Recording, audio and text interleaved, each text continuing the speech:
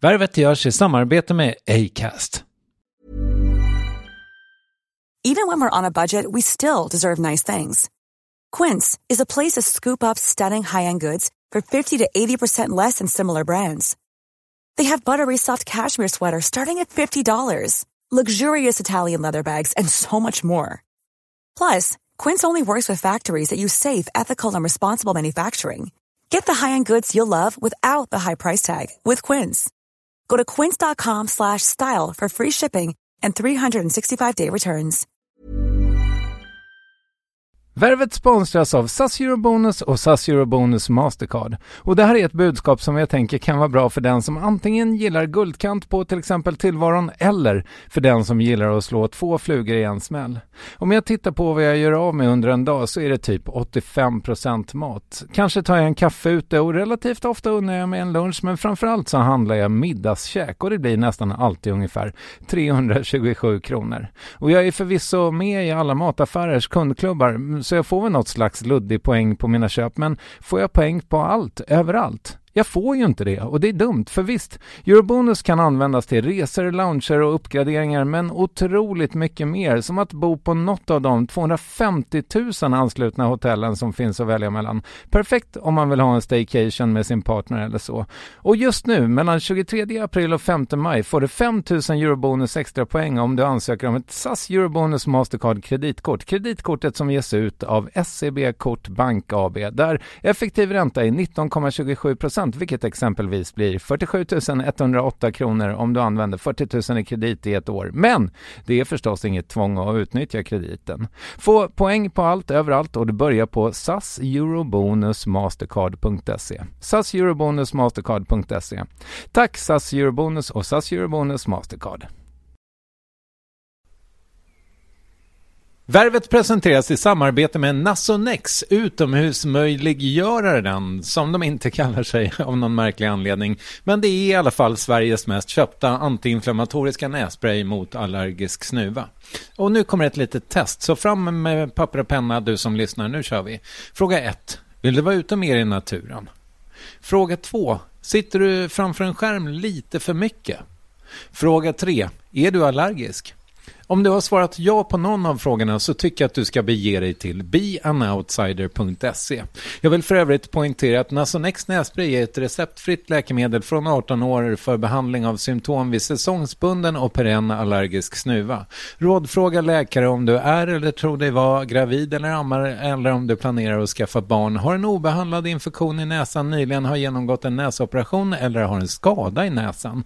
Får ingen effekt inom 14 dagar eller om du redan använder läkemedel med kortison ska du kontakta läkare. Använd ej mer än 3 månader utan läkarkontakt. Stort tack Nasonex och beanoutsider.se.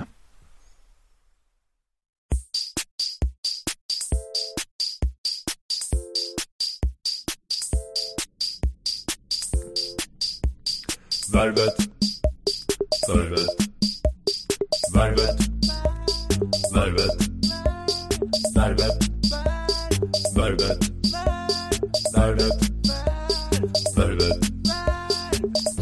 Välkomna till Värvet. Det är ju min alldeles egna plattform här i cyberrymden. Och jag som pratar heter Kristoffer Triumf. Och för att det här ska bli ett jobb för mig så behöver jag en sponsor. Och den sponsorn heter just nu i denna minut Sony. Och för att jag inte bara ska sitta här och babbla om Sony och deras telefon Xperia Z utan att få någon att bolla med, så har jag hittat Martina Johansson på just Sony som kan lära mig grejer om min nya telefon. Och i det här avsnittet pratar vi om kameran. Jag skulle säga så här, om du har en kompakt digital kamera hemma så tycker jag att du kan lämna den i byrålådan och bara köra med din Xperia Z. Om du är en stor fotoentusiast som brukar släpa med din systemkamera överallt så kanske du ska fortsätta att köra parallellt. Det du kommer upptäcka med Z är ju att det är den kameran du alltid kommer plocka upp, som du alltid har med dig. Så du kommer fånga en massa bilder som du kanske inte gör med din systemkamera och till en bra kvalitet. Och sen tror jag att du kommer upptäcka att nya autoläget också gör att du får mycket bättre bilder. Du kan ta bilder i motljus till exempel utan att bara få en massa svarta silhuetter och utfrätta ljusa ytor och så. Så jag tror att du kommer bli nöjd. Kul! Då testar jag det då, så hörs vi om några dagar igen. Ja, ring. Hej. Och jag kommer att göra en sån här trailer som jag har gjort någon gång förut och lägga upp på Värvet. Filmad givetvis med Xperia Z. Så kolla in den.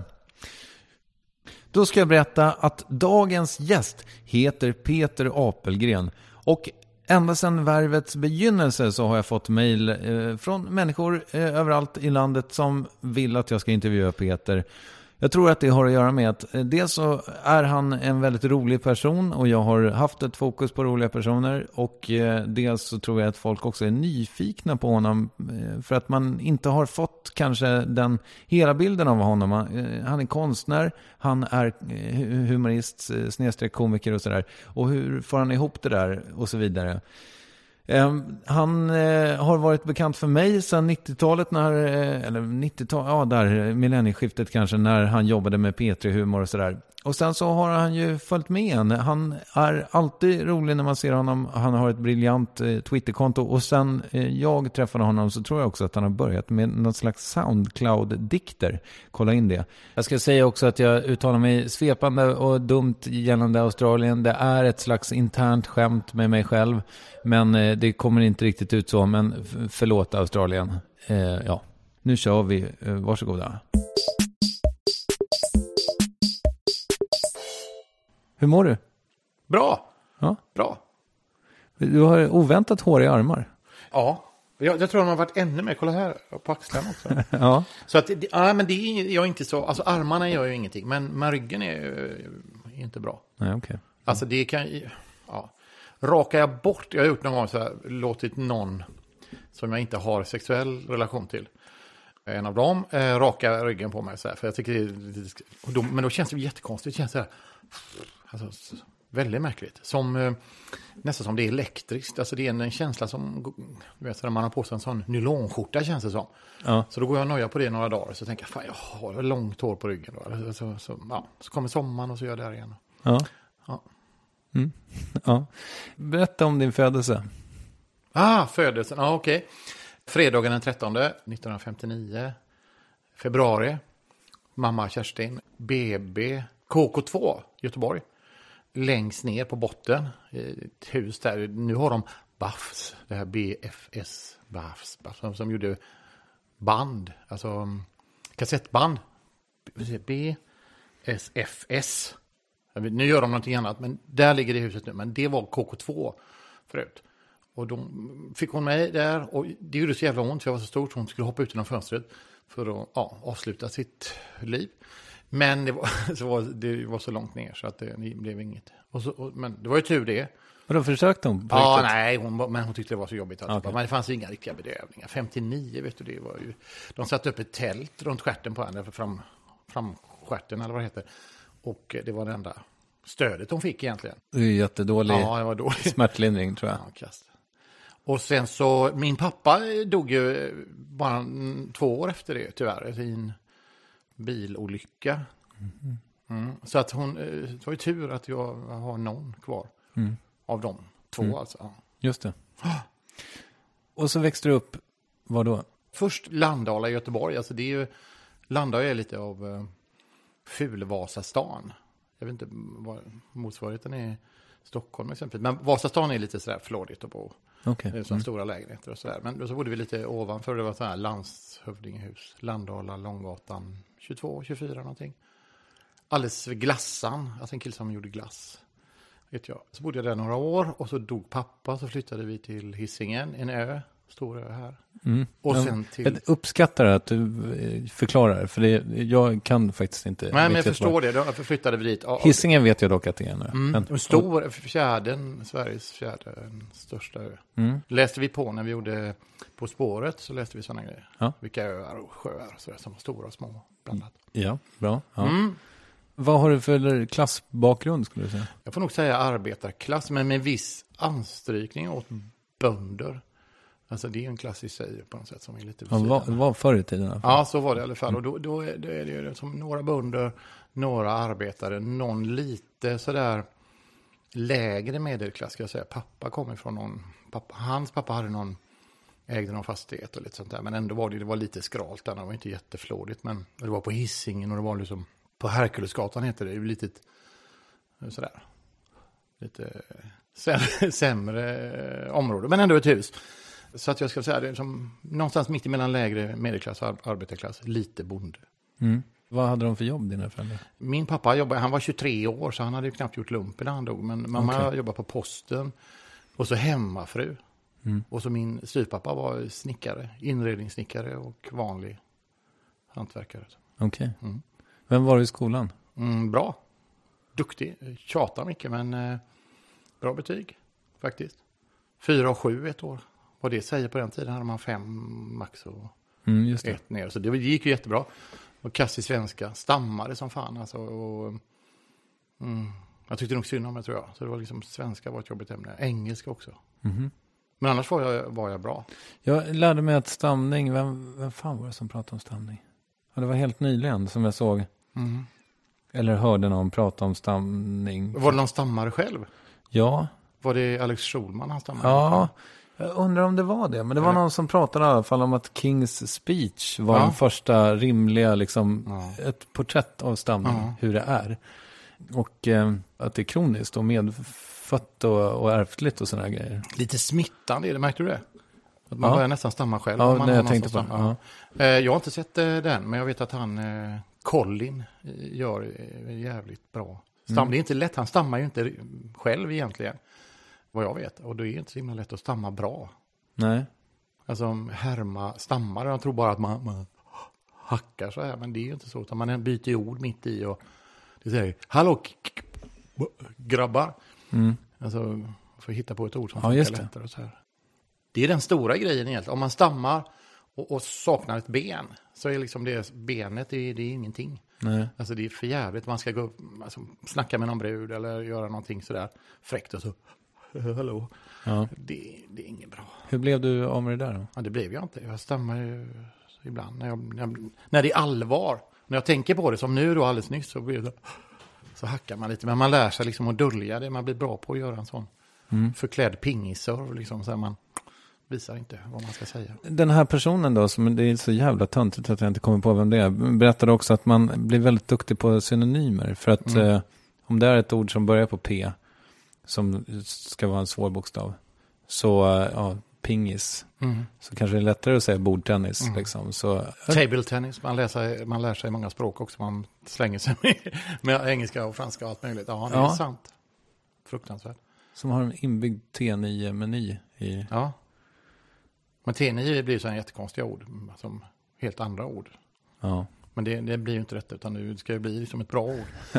Men jag kan tycka också att man kommer på, eller i alla fall jag då lärde mig ett sätt att prata utan att tänka innan man säger det. Det är ju inte så bra, det finns ju många som gör det.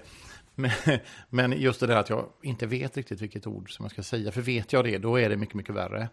Jag tänker så här, shit, nu ska jag säga någonting här. Nu måste jag säga Ers Majestät. Då tänker jag, M-et blir svårt, blir det Ers... Alltså, då är det jobbigt när jag vet exakt. Du måste säga det. Det är ett vad, du måste säga Ers Majestät. Annars får du äta all din mat ur en kåsa resten av livet. Alltså du kan bli jobbigt. Ja. Men du är ju känd för din improvisatoriska förmåga. Har det här med varandra att göra? Jag tror det. Ja, det har det nog. Vad fan, man gör inget val. Alltså du har inget val när du vet att nu hänger det på att du ska säga detta eller dö. Det är lite så som man känner. Då får man säga något. Bättre säga något än inget. Vad gjorde du efter plugget? Jag gick ju då först i Göteborg några år och sen flyttade vi till Stenungsund. Så då gick jag där 7:an, 8:an, 9:an, 10:an, 11:an, 12:an. Alltså man gick ju inte men gymnasiet som heter då. Det heter det fortfarande. Det gör det så? Ja. Men så blev jag elektriker. Jag ville ju bli konstnär eller om man nu kan bli det. Jag ville liksom gå på konsthögskola och lära mig måla olja. Vad fick du den idén från? Jag vet inte. Jag tror det var så här att på något sätt så var det lite bonnigt, alltså på ett bra sätt hemma. Det var väldigt enkelt sådär. Det var fläskpannkaka, slager och lite sådär pruttigt och roligt. Och det kom in en konstig gubbe och pratade utan tänder och du vet, moped utan. Alltså det var verkligen sådär ofint. Det var verkligen ingen högkulturborg i vårat hem. Det kom in en rolig gubbe utan tänder och pratade, du vet. Nej, ja, men det vet jag inte. Hallå, hur är det? Det hälsade på gubbar från bygden. Så här, det kom någon in och drog några vitsar. Någon, vet, på landet som jag... Ja, sen flyttade vi till landet, till Stenungsund, till Ucklum, en liten håla. Så där, va? Och där var det nog liksom... Där hamnade vi rätt, tror jag. För hela familjen tyckte att det var rätt bra. Vi var liksom... Det var ganska enkelt och rakt. Och jag säger bonnigt så menar jag det på ett bra sätt. Det var väldigt folkligt sådär. Och en gubbe med tänder som kom in och drog vitsar som bodde där. Med moppe, ja men det är den bilden jag har. Så där snusar lite och så kliar sig i baken. Och det var ingen noga sådär. Okay. Typ, ja, men jag vet inte om du fattar, men så var det. Och då tänkte jag så här, tror jag att jag måste ju på något sätt ta plats här. I och med att jag var ju också... Min pappa fanns ju inte riktigt, så jag kom ju in i en slags halvfamilj med en styvfar. Och på den tiden så var det ju mer att man tog i hand och hälsade sådär. Goddag styvfar, hur har styvfar det idag? Jag tror att för att positionera sig då så blev jag den, det är han som är lite märkvärdig. Så han gillar konst och han tycker det läser sina dikter och sitter så här är lite svår. Och liksom depraverad, satt sådär konstig ställning ner. Lite så alkisgubbe, du vet, det ena benet över det andra väldigt djupt ner och läste något introvert sådär. Och sen började jag måla och så gick det ganska bra. Det som, han är ju inte så dumt den pojken som sitter där, han kan ju måla rätt så bra. Så var det och tänkte jag, det får bli min grej då, jag ska bli liksom konstnär. Och flytta utomlands och du vet, vara svår att dricka rödvin och vara mager som en jaktfalk och ha sådana där Giacometti-fingrar och sitta och röka något konstigt och prata osammanhängande. Så. Det blev ju inte så, det blev ju tjock och... och jovialiskt. Ja, jovialiskt på något sätt. Och det var ju väl lite synd, men man kan inte få allt. Nej, det var väl ganska bra. Ja, kanske. Jag tror att det verkar som att det ligger kanske mer för dig att vara. Ja, det blev väl så. Bara. Där har du det. Ja. Fick du någon utbildning? Ja, det fick jag faktiskt. Jag sökte in till massa olika skolor så här. I New York och vet jag i Göteborg här på Valand har ju en fin skola. Stockholm har ju Mejan. Så där, jag hade ingen aning om man gjorde. Man sökte in. Jag skrev så här, hej, här är jag. Kände mig som Peter Stormare lite grann när han skulle in på Dramaten. Men av en konstig anledning så kom jag ändå in i Florens på en skola där. En målarskola. Och då packade vi alla grejerna i en bil, jag och min flickvän då på den tiden. För detta fru, som är barn till min mamma, eller bara säga mamma till mina barn. Och sen så flyttade vi ner till Italien. Då var jag kanske 24 år. Började vi där nere, så gick jag på en sån här skola. Jättefint, en gammal sån där stenvilla då med massa ni till professorn då. Och så här. På italienska? Ja, på italienska. Så det kan du? Ja, lite grann. I parla italiano, ma io piace la tua padre, ma lui è ben antico. Och de bomma lata, ma lui är meglio. Från Gudfadern. En liten slingare, bara för att visa att lite grann kan jag. Ja, nej, man glömmer ju det snabbt. Va? Ja. Så där lärde du dig? Lärde mig måla lite och äta mat, dricka vin, käka, du vet, italiensk god mat. Inälvsmat och satt ute och åt och så här. Och det fanns ju ingen mobiltelefon och så där, så man var ju helt avskuren. Man var ju där, skrev brev så där hem för han. Så hej mamma, nu behöver vi 5 000 kronor, snälla du. Så där. Så var vi där några år och sedan så flyttade jag hem. Försökte slå mig fram på olika sätt. Och det gick ganska bra faktiskt. Alltså så där leva på det. Det var inte jättefett, men det gick. Och när var det här? Ja, men alltså 26 år, 27. Ja, så, och du var född 59, 69, 79. Ja, mitten av 80-talet då var du färdig med det där. Yes. Och sen dess har du livnärt dig som konstnär och humorist. Ja. Alltså, vartannat. Ja, alltså mer ska jag säga på slutet humor. Men nu har jag börjat igen och måla. Och så åt andra hållet då. Liksom innan det så var det mest konst. Och lite humor. Och sen blev det lite tv och lite radio och sådär. Så tänkte jag, fan, det är väl bra. Ja, hur började det där då? Hur fan började det? Det började nog med att Stefan Liv och Anders Westgård, 2 killar här från Göteborg, ringde, frågade om jag ville vara med i någon lokal radiogrej som de gjorde. De gjorde något litet program. Jag kommer inte ihåg vad det hette, så här på fredagar gick det. Så skulle jag vara en gubbe som ringde en skojgubbe. Och då var jag det. Något halvår kanske. Och sen så... Alltså en karaktär? En figur, Dr. Pettersson. Jag kommer inte ihåg alltså någon figur som jag gjorde någon så här. Jag tror att det var på den tiden så höll de Ingvar Storm och de på med någon grej. Metropol gick då på den tiden. Och då hade de någon figur där som jag inte kommer ihåg vad han hette. En sån här bondgubbe som var inne och pratade. Göte Johansson, precis, tack. Och då gjorde jag någon slags Göte Johansson parodi. Jag tror det var så han hette, Pettersson tror jag, den här gubben. Lät ungefär som Göte Johansson, men mycket snuskigare och lite elakare. Men sen så vet jag att då vet jag Robert Gustafsson och Regina Lund och någon mer gick på teaterskola i Göteborg. Då fick vi ett uppdrag av Sten Previn tror jag att göra ett humorprogram. Erik Blix, Stefan Liv, Peter Wenner, några stycken. Då gjorde vi någonting som hette Brutal TV. Och sen efter det så blev det ganska mycket grejer så här. Förfrågningar var nog så. Jag gjorde några gubbar där och lite så här. Vet jag, Robert var den här Bertil så heter han inte, men någonting som någon sån här botanist som skar sig i handen och så här. Och efter så tror jag att de fick syn på honom då någonstans.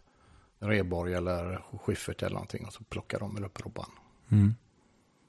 Ja. Tyvärr fick inte vi ha honom. Jag fick ju faktiskt jobba med Robert för några år sedan och var som scenograf till hans föreställningar. Det här i Göteborg, den här jubileumsföreställningen. Ja, han var ju där och repeterade och var helt vanlig. Hur menar du? Han var helt vanlig. Alltså, hur är Robert Gustafsson? Så han är ju jättevanlig och väldigt sådär enkel och rar och inte bråkig alls. Nej. Så vad man än hör om honom så tror jag liksom han är ju helt väldigt vanlig och väldigt enkel. Så här. Jag har ingen annan bild av honom. Så. Hur har du valt vad du har ägnat dig åt? Men det har nog varit så här att konstnär och bilder, det är liksom grejen. Allt det andra ramlar nog på mig tror jag. Och sen har jag, tyvärr är jag ju sämst på det här med att måla. Alltså i mina ögon är det så att jag tycker att jag kan inte, det blir ingen bra. Så är det en efterkonstruktion och allt man gör. Och det andra är mycket enklare. Jag har haft ganska lätt för det. Så jag är ju som inte... Det kanske märkt, men jag skriver väldigt lite material. Jag ställer mig på scenen så tycker jag, det här ordnar sig, det gör inget. Och så skriver de, så det är jävla roligt var jag inte. Så att nej. Men skulle de skriva liksom, han målar som en jävla apekatt, alltså det här ser skit ut. Va? Det hade ju inte, då hade jag... Ännu, fast jag egentligen inte ser mig som konstnär i första hand längre på det viset. Utan jag ser mig nog mer som komiker egentligen. Så är det så ändå, att det är det viktigaste. Att de här bilderna går jag och drar på liksom och filar på mitt material på scenen, så kan jag slarva jävligt mycket med så här, tyvärr. Men hur mycket liksom repertoar har du? Alltså, förstår du frågan? Hur mycket förbereder du dig? Men jag kan förbereda mig då. Nu är jag inne på dikter en hel del. Liksom. Det sägs att jag är inne med dikt. Jag läser dikter och sen så försöker jag då förklara dem. Och innan det så hade jag en idé om att jag skulle liksom dra roliga historier som var helt tabu på scenen. Riktiga sådana här ordvitsar och så. Men göra resan, själva liksom den köttiga delen av den här roligheten. Vad de valde, vad de hette och de här tomaterna skulle gå över gatan. Och varför gjorde de det? Och den ena tomaten var från Argentina, alltså jättefin tomat, bifftomat. Den andra var liksom också därifrån Argentina, men egentligen hade någon rest dit med honom, haft med honom i resväskan och så vidare. Så att den var egentligen inte en riktigt inhemsk, utan liksom transporteras dit och fick åka hem igen. Och han aldrig hela vägen hem, utan ruttnade på vägen, men fick gå över gatan. Alltså det där att det blev väldigt långt innan det kom ketchup så går vi. Så är det bara liksom i en bisats att man säger det. Man nästan gör det i en inandning sen. Så går man vidare. För att det där måste bara sägas som man på något sätt simulerar orgasmen där på något sätt. Nu gick det för mig lite grann. Och så går man vidare och pratar. Då hade jag någon idé om att det var kul att göra så. Och så hade jag då har jag ett år med det. Och nu har jag ett år nu gör jag olika dikter. Okay.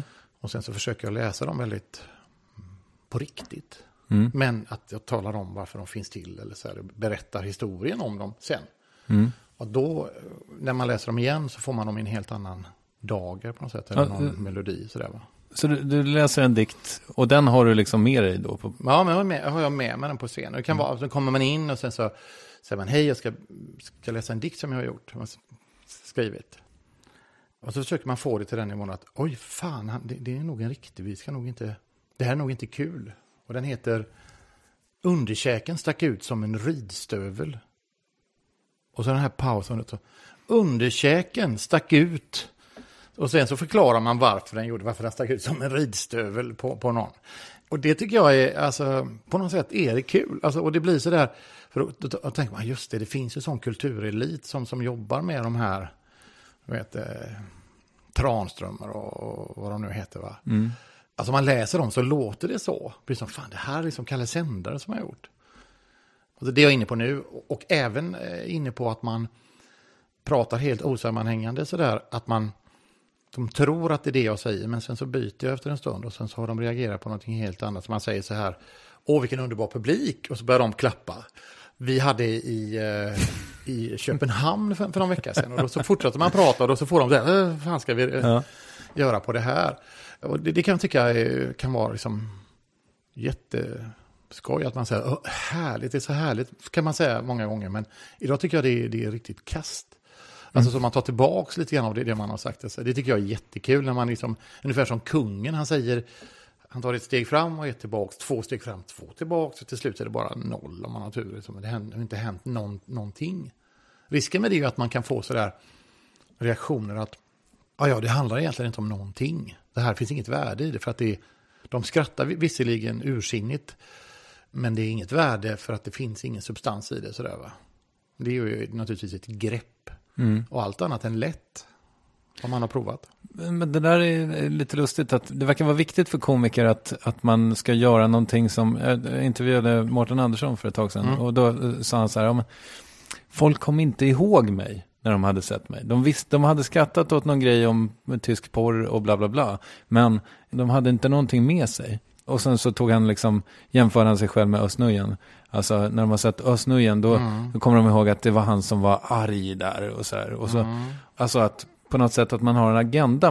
Men är det så illa att någon bara tycker någonting är väldigt, väldigt, väldigt roligt och skrattar så mycket så att de kissar lite i brallan? Nej, alltså det är bra. Alltså syftet, om man är liksom komiker många gånger kan man tänka så här, okej, jag vill gärna underhålla på det sättet att man skrattar, att man får lusten att skratta eller åtminstone ler. Det är liksom en av delarna då. Och jag kan tycka att det är så pass svårt så att når man det så har man nått jättelångt. Alltså att folk skrattar så in i helvete åt det man gör. Då behöver man inte vara elak eller paja någonting eller mer så här, säga dumma saker. Men om man håller sig okej i mitten så där och gör ändå det bra. Men det är väl det som är grejen nu, att jag tror att många förstår inte svårigheten med att leverera saker och ting kul. Och speciellt utan att ha något bra innehåll egentligen och göra det ändå. Det är ju jävligt lurigt. Alltså. Jag har ju sett många som kämpar med jättebra grejer. Alltså material som är fantastiskt bra. Men som tänker man så här, men vad fan, puncha inte här. Det är ingen... Du får inte förutsätta att det här är kul. För då blir det inte kul. Nej, utan du får nästan skäms mer för det du säger nu. Så blir det jätteroligt med en gång. Och det blir ju det. Jag läste en del av den här Lena Nyman-biografin som har kommit ut nu. Och då så har hon varit och sett på någon föreställning. Alltså inga jämförelser med i övrigt som med henne. Och då var det någon som har gjort en grej på scenen. Och Lena hade suttit och kollat. Och så efteråt så hade den här, vem det nu var, Börje Ahlstedt eller någon sagt, vad tyckte du?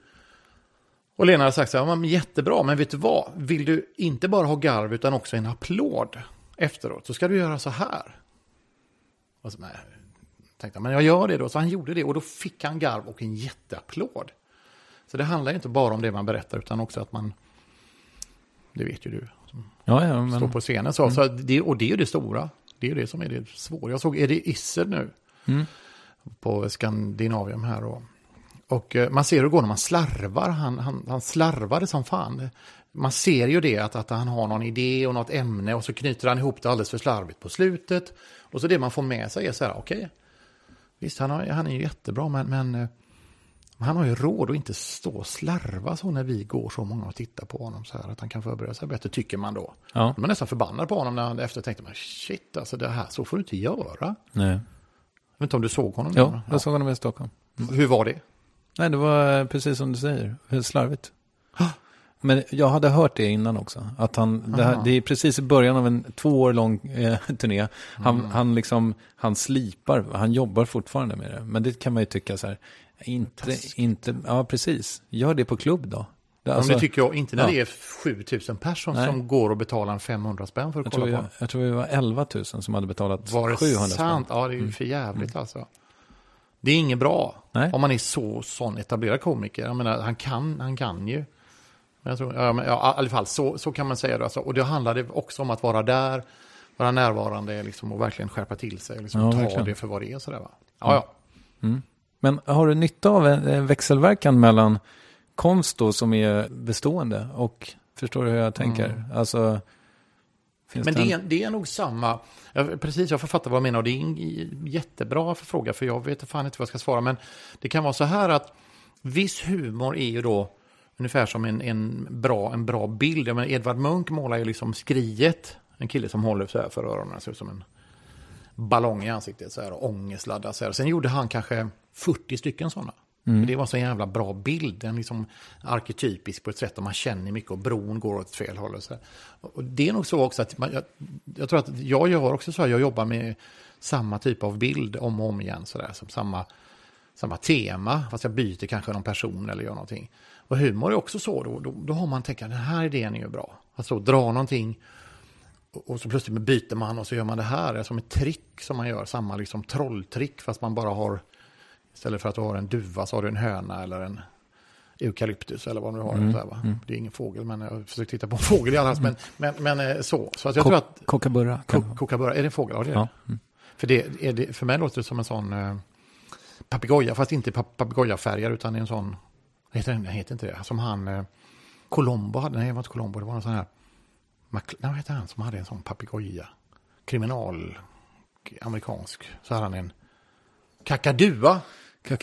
Var det inte det du menar från början? Nej, jag menar kookaburra. Okay. Australiensisk fågel. Är det så? Möjligen nyzeeländsk. Har du varit där? Nej. Nya Zeeland? Nej. Australien? Nej. Kina? Nej. USA? Ja.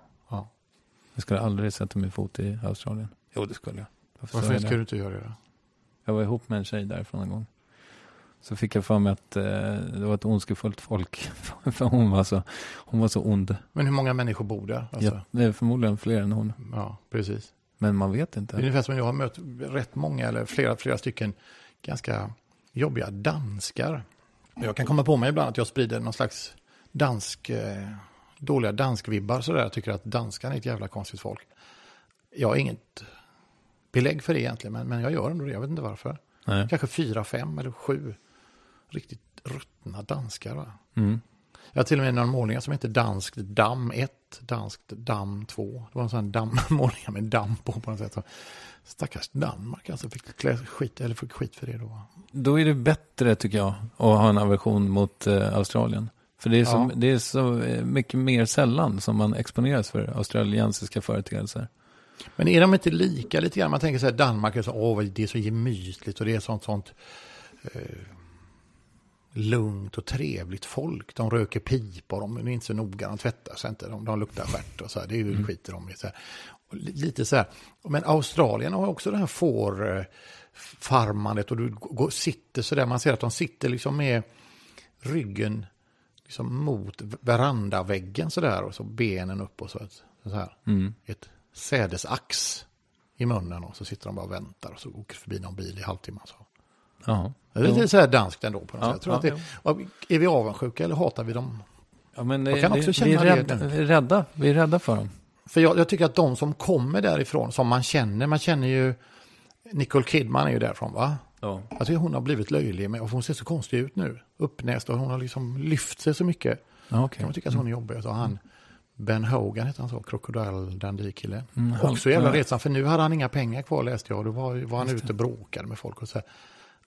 Steve Irwin, krokodiljägaren. Som fick också. Rest in peace. Ja, var inte det, kanske låter för jävligt nu, men var inte det rätt åt honom lite att han fick den.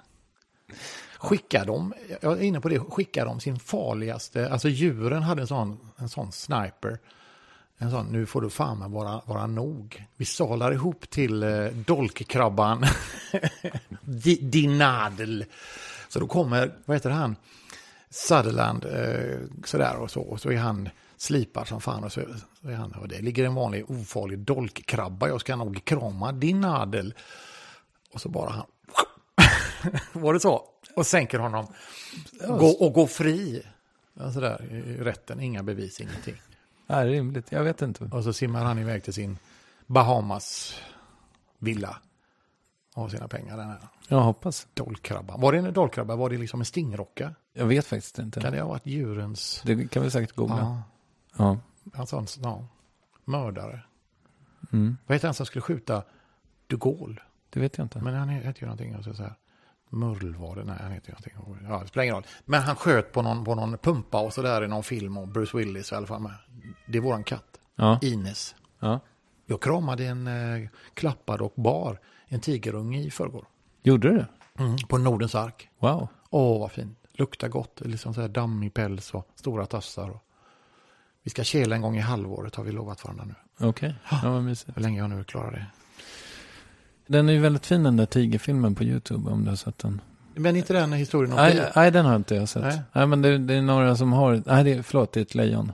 Ja, och så träffar de det här Återföreningen. Och det är lite grann, det tycker jag är lite sån här, ett tidsdokument. De har en sån här Hasch London, sån här Y-fronts kalsonger, smutssnopp och så här brunt könshår och så här lite. Och lite parsfrisyrer och så har de lite Halligalli och så är det Beatles-låtar man ser fram. Men det här ser jag ju framför mig, och så Vespa och åker de runt så här. Och så har de ett lejon. Och så släpper de ut det och så åker de dit och så är de lite magra och de är lite, alltså de här killarna då, långhåriga, och så kramas lejonet. Så man tycker nästan mer synd om dem än lejonet. Jag gråter mer för killarna på något sätt. Ja, visst. Så platta stjärtar och liksom otränade på något sätt. Och kramas. Ja, jag tycker det känns fruktansvärt synd om dem. Om man tänker så här spillra, liksom, den här härliga tiden är över och nu väntar bara liksom arbetslöshet och magra armar och så här, rökrynkor runt Ja, var det så du kände? Ja, så kände jag. Vad kände du? Ja, jag trodde ändå att de hade det ganska gott ställt. Är de ihop? Ja, de är det. Ja, men det vet jag inte nu, men det här var ju ett tag sedan. Ja. Det är ju säkert 10 år sedan den här uppföljaren var. Det var ju inte igår. Nej, det är ju 80-tal. Ja, precis. De var ju igång på så här, 70-talet och sen släppte de ut lejonet och sen åkte de dit. Va? Jag tror att det är lite fuskat också, den här ihopklippt och grejat. Ja. Tryckfilmat. Ibland kan jag känna det när man ser på nätet på någon liten så här skojig film och så visar det sig att någon säger så här, titta vad roligt, här är en kille, och så ramlar han ner och så sitter han fast i leran här och så skriker han och så är det en reklamfilm. Va? Ja, men det har de gjort på någon sån här, det här är liksom, man har klippt bort bara den här kexförsäljningsgrejen, nu är det telefonen igen. Ja. Så att, och då kan man känna det så, fan tar de, skulle de inte kunna ha VDN-märke, alltså på något sätt ha en varu, jag måste hela tiden berätta vem det är som, vad som händer här. Om det är någon som hör på detta nu, så är det min hustru Anna Mannheimer. Hon har bantat ner sig lite, kan jag säga också. 8-10 kilo, så hon är riktigt smal nu för tiden. Men ändå samma näsan här med höknäsan. Men det är hon som svarar där borta nu. Ja. Fint. Förutom avstickaren till Florens, har du bott i Göteborg med omnejd hela ditt liv? Stenungsund förvisso, men... Ja, först Göteborg då och sedan Stenungsund och då... Mest känt för att Uno Svenningsson kommer därifrån, va? Men jag tror att han bor där nu. Okej, är det så det? Jag tror att han inte är där från början. Alltså det är inte vad jag vet. Alltså jag har ju bott där, jag tror inte vi såg Uno på den tiden. Okay. Vi var bara några stycken, så det hade man märkt. Ja. Om man inte gömde sig ställe så här i någon sån här pingstkyrka, det kan han ha gjort också. Ja. Religiös. Precis. Jag tror att han är från Småland från början och bor där nu. Okay. Men jag ska låta det vara osagt, det kan också vara tvärtom. Han sjunger på rikssvenska. Nu gör han det, ja. Har han inte alltid gjort det? Han hade ett litet... läte i början, så en liten dialekt på sången i början, tror jag. Om det nu är rätt kille som vi pratar om. Ganska ljus röst har han, va? Rytmen av en regnig natt. Ja, just det. Ja. Han jobbar ju tillsammans med en tjej som jag har glömt nu. Spelar ingen roll. Han är därifrån Stenungsund och sedan så mellanlandade jag på något ställe på vägen till typ Kungälv något år eller 2. Och sen Florens ett par år. Sedan Göteborg. ett par år. Så bodde jag där ett tag, ganska länge. Och sen Stockholm några år. Okay. På halvtid. Jobbade på ett produktionsbolag. Uppe i Stockholm gjorde lite tv-program på Meter. Frihamnen. Men också innan, när de inte låg där först. När de låg på ett annat ställe. Okay. Så då låg de, så flyttade vi. Så jag var med i själva den flytten där. All right. Jättekul. Då drog vi igång med olika sådana där. Vem vill bli miljonär och det var på den tiden. Det var och vad heter det? Big Brother och sådana program. I den tiden. Och jag skilde mig från min före detta fru. Och träffade Anna. Blev jättekär. Och då tror jag hon jobbar uppe i Stockholm med tv och så där. Så jag hängde på henne. Okay. Fjäskade. Stod utanför och sjöng sådär. Mandolin och rosor. Tills hon släppte in mig. Och så har vi bott i Göteborg.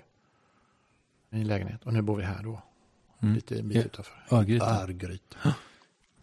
Då håller ju för sig inte den här teorin lite. Men jag vill ändå testa den på dig. För vi diskuterade det häromdagen i samband med, tror jag. Vi skulle ha folk till något tv-program. Och så skulle det vara kända människor. Och så konstaterade vi att nästan alla människor från Göteborg som är kända, de bor i Göteborg. Alla människor som är kända från Göteborg bor i Göteborg. Ja. Alltså de bor kvar, menar du? Exakt. Ja. Gör de det? Ja, det kanske de gör. Vilka finns de? Jag vet inte. Finns det några kända överhuvudtaget? Medan du funderar på det så jag hämtar ut mig kaffe. Ja, självklart. Jag är lite dålig på att servera, känner jag här, som en kassvärd. Men vilka finns det? Alltså det finns ju då, vilka känner, Thomas von Brömsen är väl en av dem. Han bor ju här. Ja. Och sen har du... Jag måste prata lite om hur mycket kaffepulver du använder när du... Ja, men det här blir ju helt tokigt starkt. Jag tror jag hade... det var något fel. Undrar om jag gjorde tvärtom faktiskt. Alltså den mängden som ska vara vatten blev kaffe och sådär. Tvärtom. Det blev jävligt starkt blev det. Och jag vet inte om det är bra. För jag har varit på olika ställen och druckit, varenda ställe jag har varit på, så här på möte och så druckit kaffe. Alltså 12 koppar. Men, idag? Att det blir 12 kanske, men ja, kanske 10 i alla fall. Ja. Och det är ändå inte kväll. Riktigt ännu, va? Nej, det är inte. Nej. Men vad sa vi? Just det, kända människor som är från Göteborg. Varför blir folk kvar i Göteborg? Det är det jag undrar. Ja, blir de det? Alltså, vad har vi? Vi har Ebbot. Håkan Hellström. Håkan Hellström, han bor också. Ni som bor i det här huset? Ja, vi bor här. Och Håkan bor ju i några radhus när han har flyttat iväg något ställe. Ebbot bor ju jätteflott. Ja. Han har så jävla fint hemma. Ja. Hans fru jobbar ju på Norrgavel eller sån där, så han har ju det så. Man tror att han ska bo i någon slags haschdimma sådär. Med lite paisley-gardiner. Men inte Ebbot. Väldigt slickt och sådär, inga gardiner och... Men är inte han en överklassslingel egentligen? Men de är ju det. Alltså det är väl, nästan alla är ju det på något sätt. Hela de här Stonefunkers-killarna är också sådana där, mamma lägger upp pengar och går med dem ut och handlar fast de är liksom snart 40 år. Så går hon med dem till NK och så här och köper skidjackor och så till dem. Är det så? De här Davan och vad de heter killarna. Ja. Emrik Larsson. Ja, Emrik och dem. Och alltså hela det gänget. Likadant hästpojkekillarna och de här, vet du. De är ju också så här, man ser dem, de går ju inte i Majorna så där. Utan de kommer ju i Vasastan och sådär med liten park alltså. Mamma går med och så säger han, Johannes, så är det så här, ja mamma. Sådär, så att av någon anledning så är det så. De här proggkillarna har ju inte kommit någon vart i Göteborg, utan det är ju de här samskolepojkarna, va? Hur kommer det sig då? Jag har ingen aning, men det är väl så på något sätt. Och de är ju himla rara, va? De är ju de som står upp något sån här. Alltså de har ju levt ett hårt liv, många av dem. Det är ju jävligt bra. Det finns ju jävligt mycket bra, försökte jag svära så mycket, men det finns ju väldigt mycket bra musiker i Göteborg. Helt häpnadsväckande bra. Och de ser ungefär likadana ut allihopa, som ungefär lika bra. Henrik Berggren har flyttat härifrån. Det har han gjort, ja. Men han är väl lite på sådär, har lagt av nästan, va? Jag vet inte. Jag tror det. Jag har inte sett Henrik på år och dag. Man såg ju inte honom nästan då när han höll på heller. Nej, jag skulle vilja intervjua honom. Ja. Det skulle vara kul. Bra, jättebra. Fantastiskt bra. Märklig kille. Men det fanns ju en uppsjö av sånt där ett tag. Jag vill lite ha dem liksom nu kristallisera sig. Så de som är bra, de är ju riktigt bra. De andra finns inte riktigt kvar, tror jag.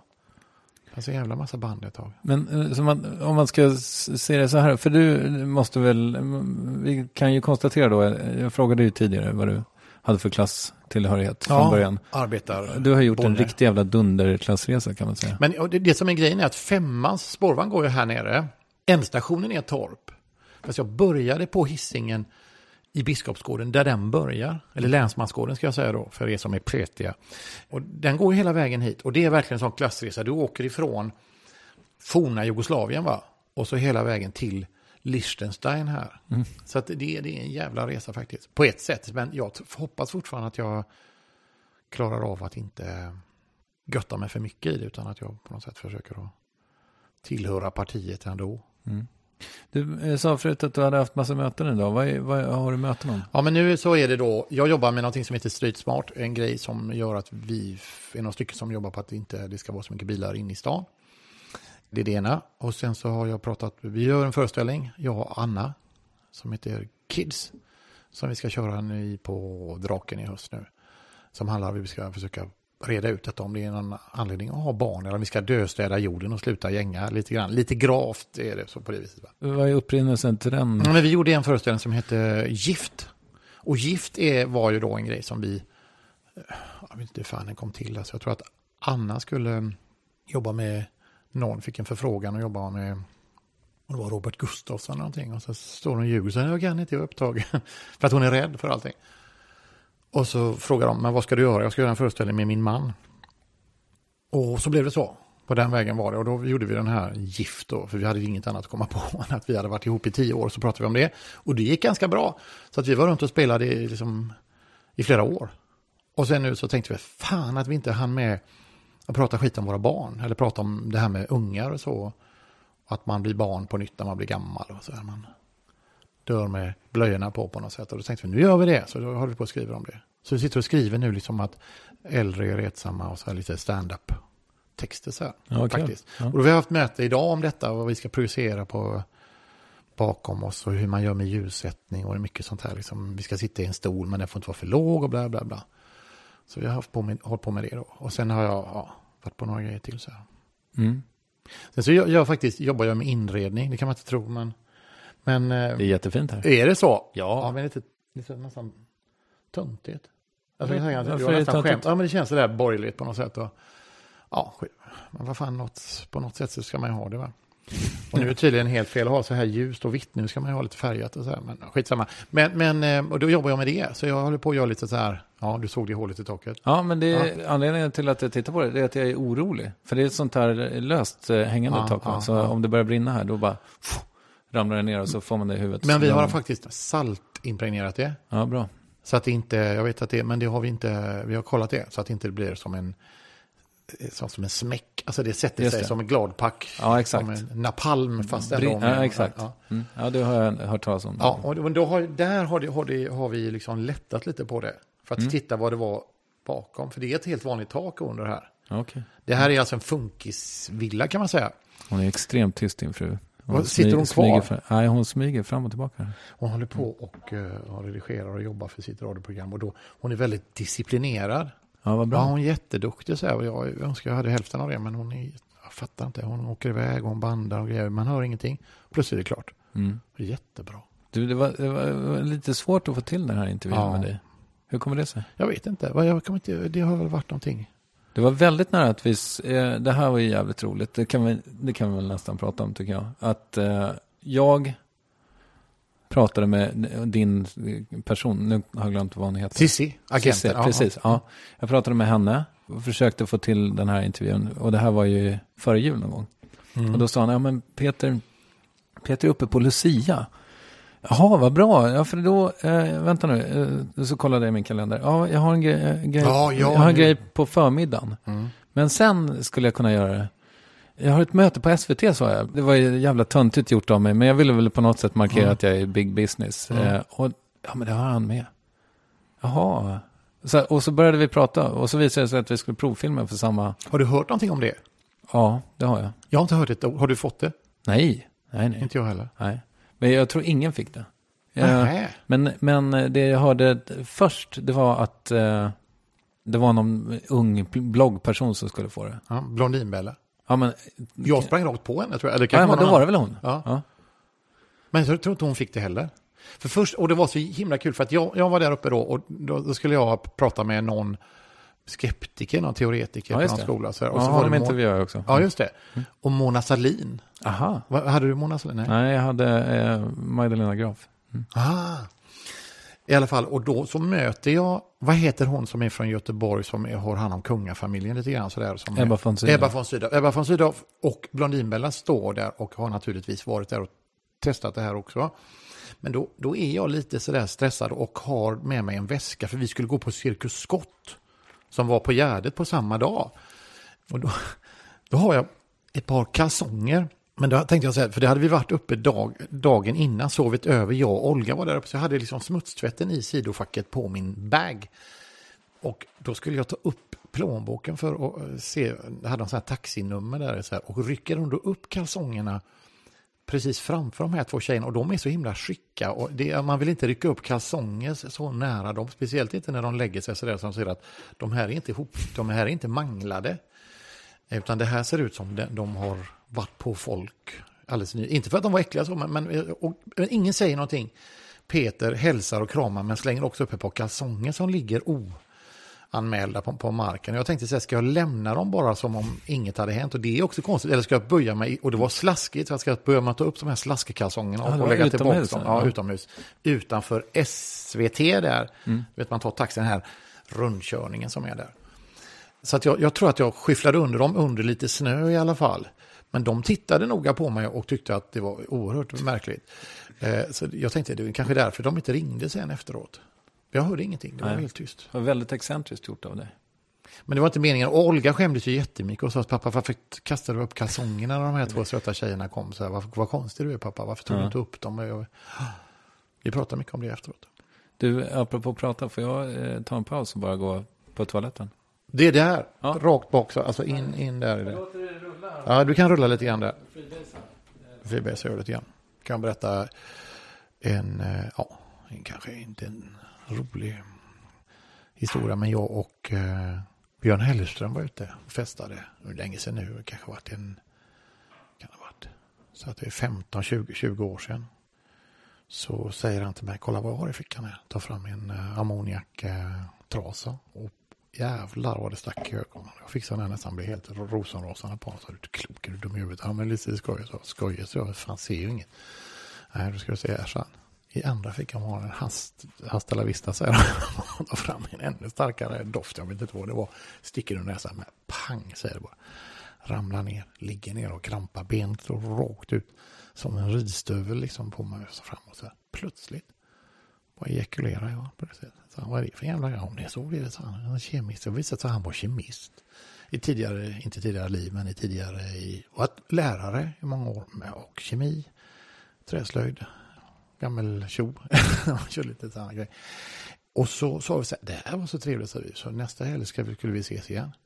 Så skulle vi träffas hemma hos honom. Han bodde i Båstad. Åkte dit ner. Var han inte där? Så knackade jag på dörren. Nej, kommer ingenting. Öppnade en kille, jävligt lik Ingmar Bergman.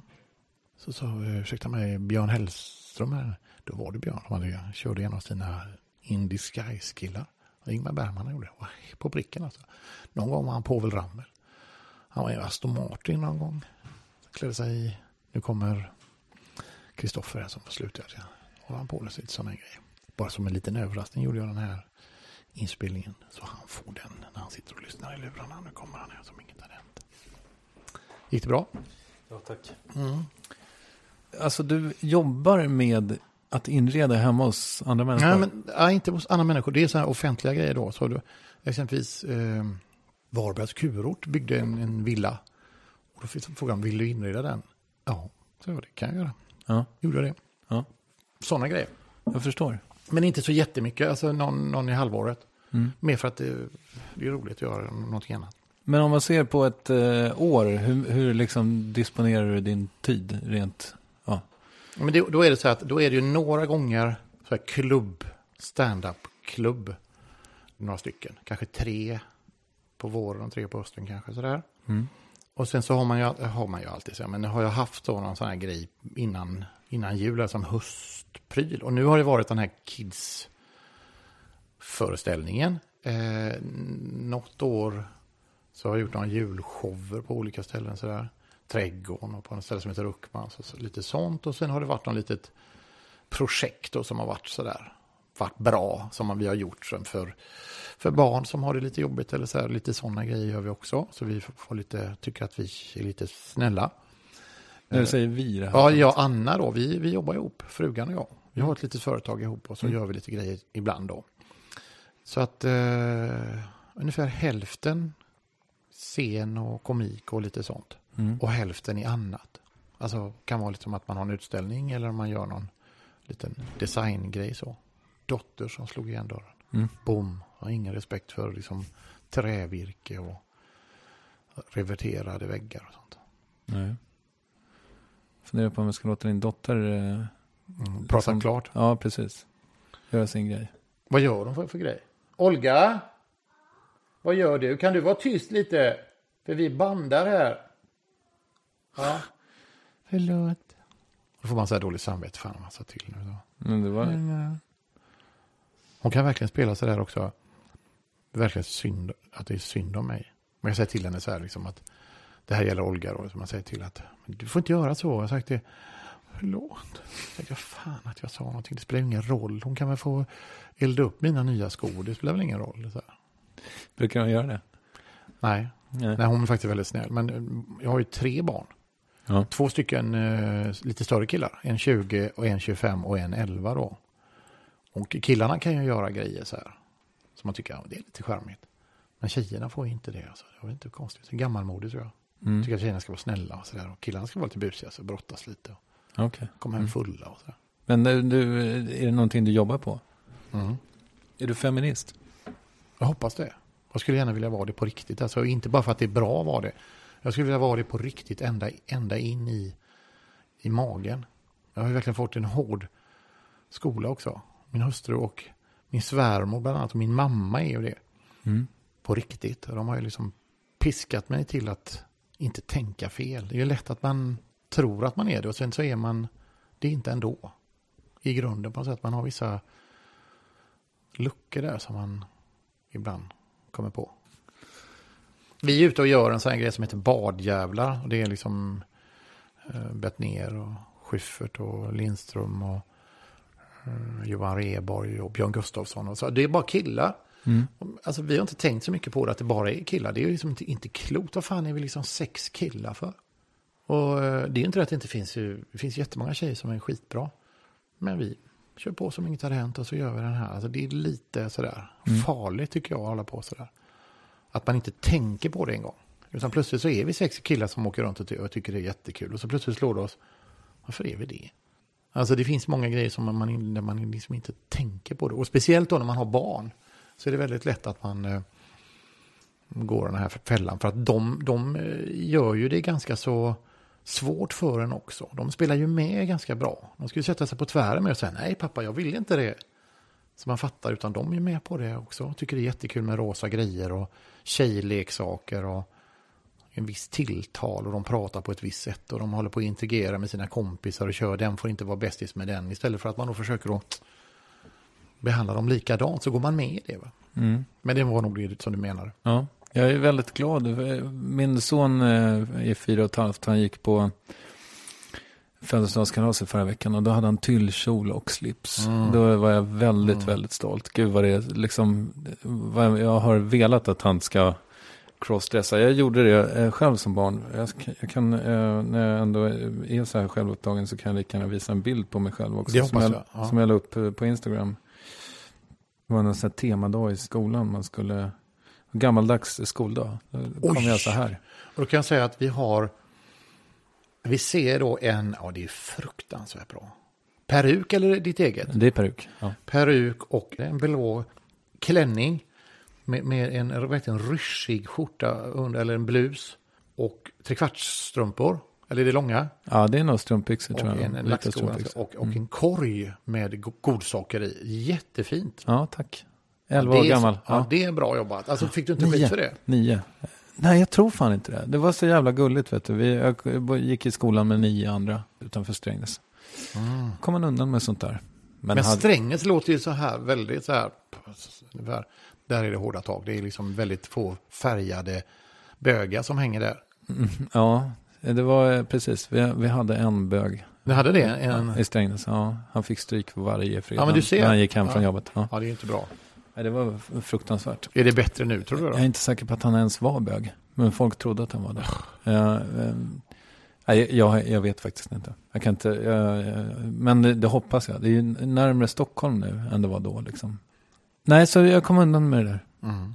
Men du har inte crossdressat så mycket? Jag har nog gjort det faktiskt. Alltså jag har ju något kort någonstans där jag har oerhört märkligt page. Och tittar jag på mig själv idag så var jag väl inte heller, alltså på något sätt så gjorde jag nog det. Med någon slags tunt stil mer. Okej. Alltså lite så här Lasse Åberg sandaler med strumpor. Alltså om det, jag vet inte om man kan räkna det, men jag var ju inte så här jättetufft klädd. Nej, okej. Jag tror att mamma också körde, alltså min mamma då, Kerstin heter hon, och hon är en jävla tuffing sådär, hård, styrde för familjen med järnhand och så, också talade om vad jag skulle ha på mig. Och hon kunde lätt köpa liksom högerknäppta grejer sådär för att det var billigt sådär. Alltså tjejgrejer. Sy upp någonting ur burda. Tvinga på oss grejer, så här kycklinggula frottébrallor och sånt där. Och röda byxor vet jag, så här framgångsbyxor var jag väldigt tidig med. Det har man ju idag, så här Stenbecks brallor. Det hade jag ju, jag var kanske 12 år. Ja, fick jag liksom stryk också några gånger för att jag såg ut så att säga, hade bögkläder som det hette på den tiden då. Ja, du fick det? Ja, några gånger så här fick jag redigt med spö. I Stenungsund? Eller här? Jag tror att det var gränslandet mellan Stenungsund och Göteborg. Att det var Göteborg, alltså Hisingen som det här händer. Och kanske inte stryk men lite glåpord på landet sen. För samma liksom kläder. Men sen tyckte jag det var ganska kul. Alltså, men mamma hade en jäkla hård. Alltså det var bättre att få stryka av kompisarna än att få stryka av mamma. Ja, okej. Ja. Så var det faktiskt. Du var inte mobbad eller så?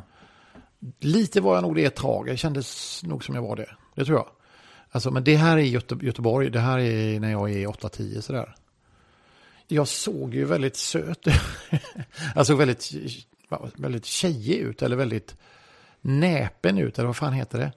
Alltså jag hade liksom väldigt, väldigt vitt ljust hår. Och de här kläderna då. Och var lite späd i kroppen på något konstigt sätt. Jag hade en väldigt konstig hållning. Lite, nej det var, och då var det, vet jag, att å ena sidan så var det några tjejer som gick arm i arm vet jag någon gång och sa Peter är sötast i klassen, sötast. Och det var inte att jag var liksom sexigast eller fräckast utan att jag var sötast va. Och det gick ju inte bra. Då vet jag att det blev ett jävla väsen om det att jag såg konstig ut. Och lägg på en stamning på det. Och att jag var väldigt lång och smal. Och hade nästan inga axlar överhuvudtaget. Jag såg ut som en sån här brioleksak, en sån giraff som inte har några axlar. Väldigt märklig grej var det. Men hur lång är du? Ja, men nu är jag ju inte så lång, nu är jag 1,93 kanske. Oj. Men jag var ju 1,90 kanske då när jag var sådär 14. Ja. Och det var ju ingen bra, för då hade jag ju absolut ingenting mer än det. Att det var bara en längd helt enkelt. Ja. Det var som du vet, man virkade sådana där långa envirkningshalsdukar som bara var en maska fast lång. Där hade du mig. Alltså man virkade liksom så det blev det bara en lång snopp, sådär lång jävla grej. Okej. Ja, så såg du ut? Så såg jag ut. Fast på längden? Fast på längden, ja. Mm.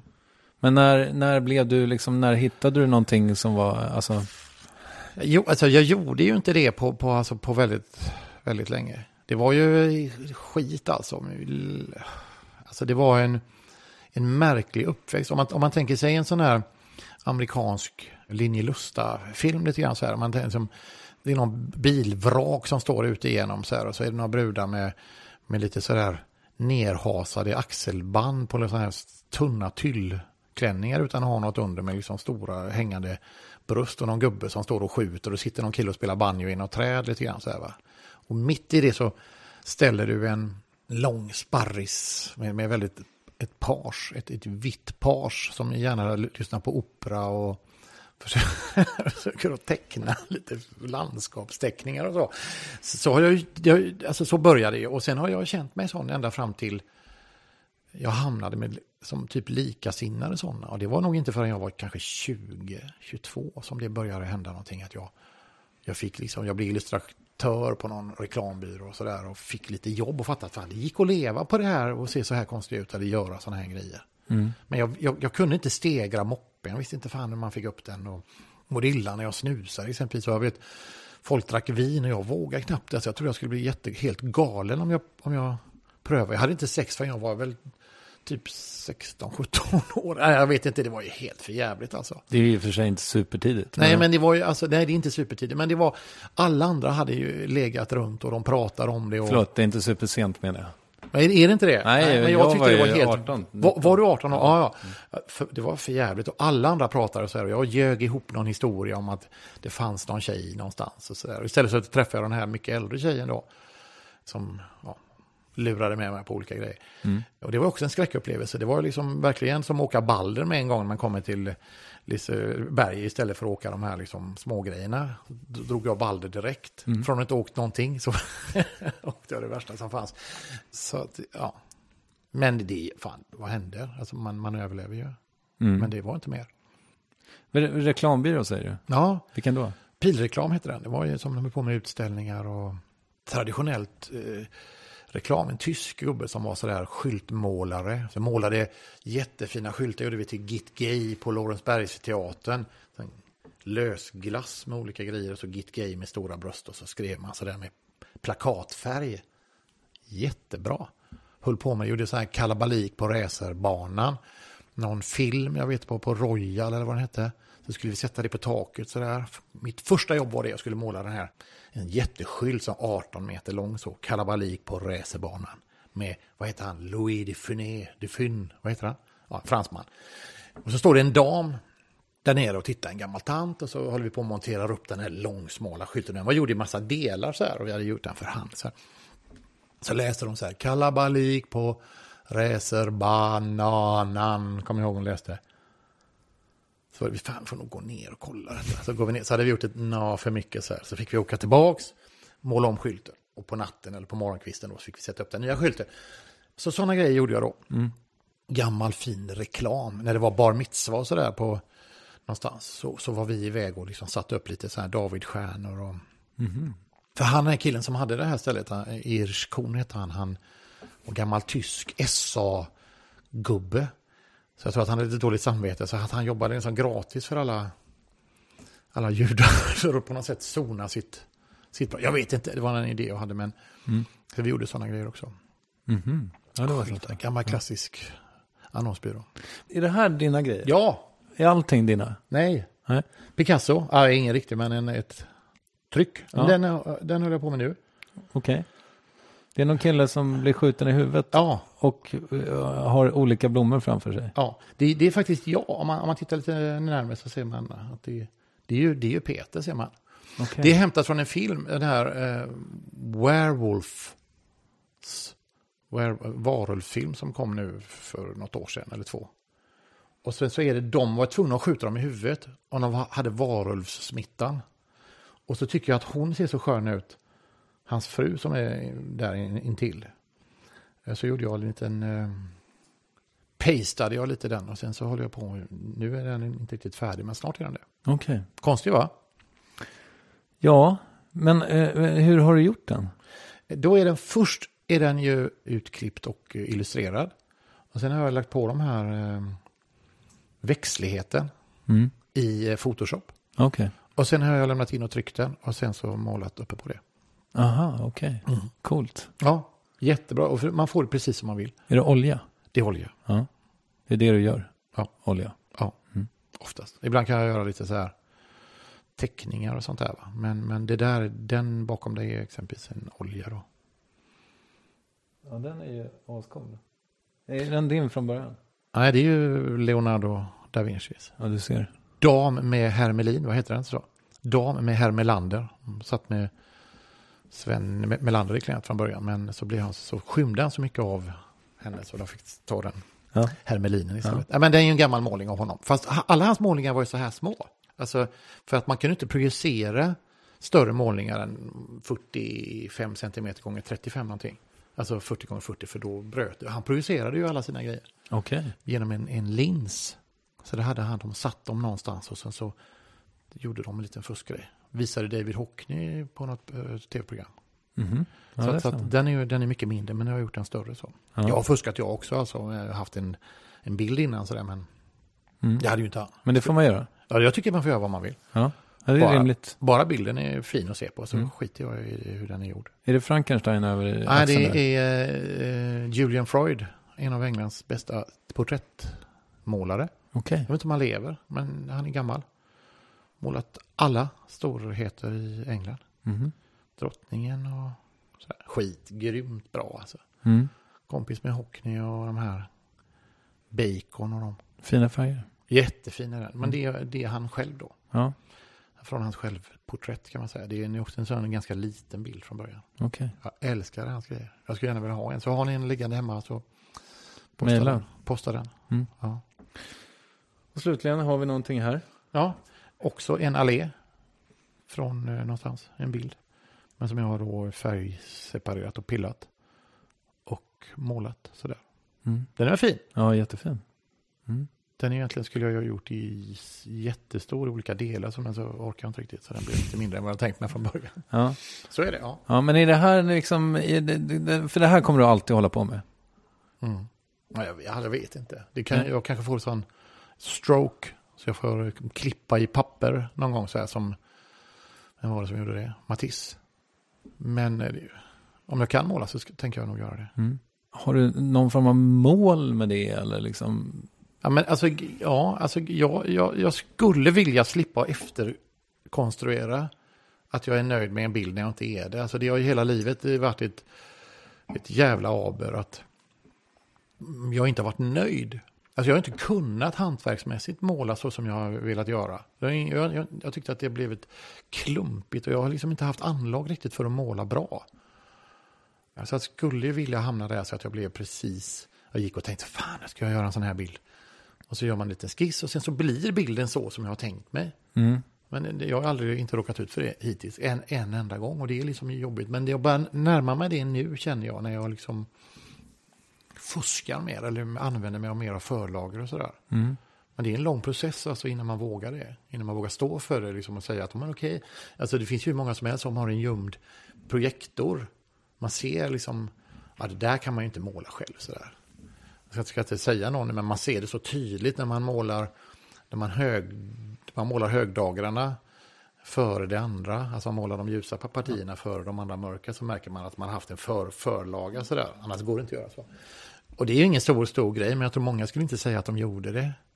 Utan nej, de målar på frihand. Det är helt omöjligt att göra det. Va? Men det hade varit skönt att på något sätt kunna liksom få lov att göra precis som man vill och att det var okej. Mm. Ja, men det måste jag skäms jag lite för att jag liksom använder mig av förlagar eller att jag projicerar eller att hur jag nu gör det så.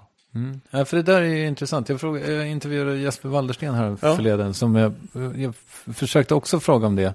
Liksom om man är 100% nöjd med sina verk. Liksom. Är du 100% nöjd med dina? Nej, aldrig. Nej. Alltså det är inte ens möjligt 50, kanske 60%. Ofta så mattas det av. Man är riktigt euforisk alltså ett tag och tycker att fan, det här blir bra.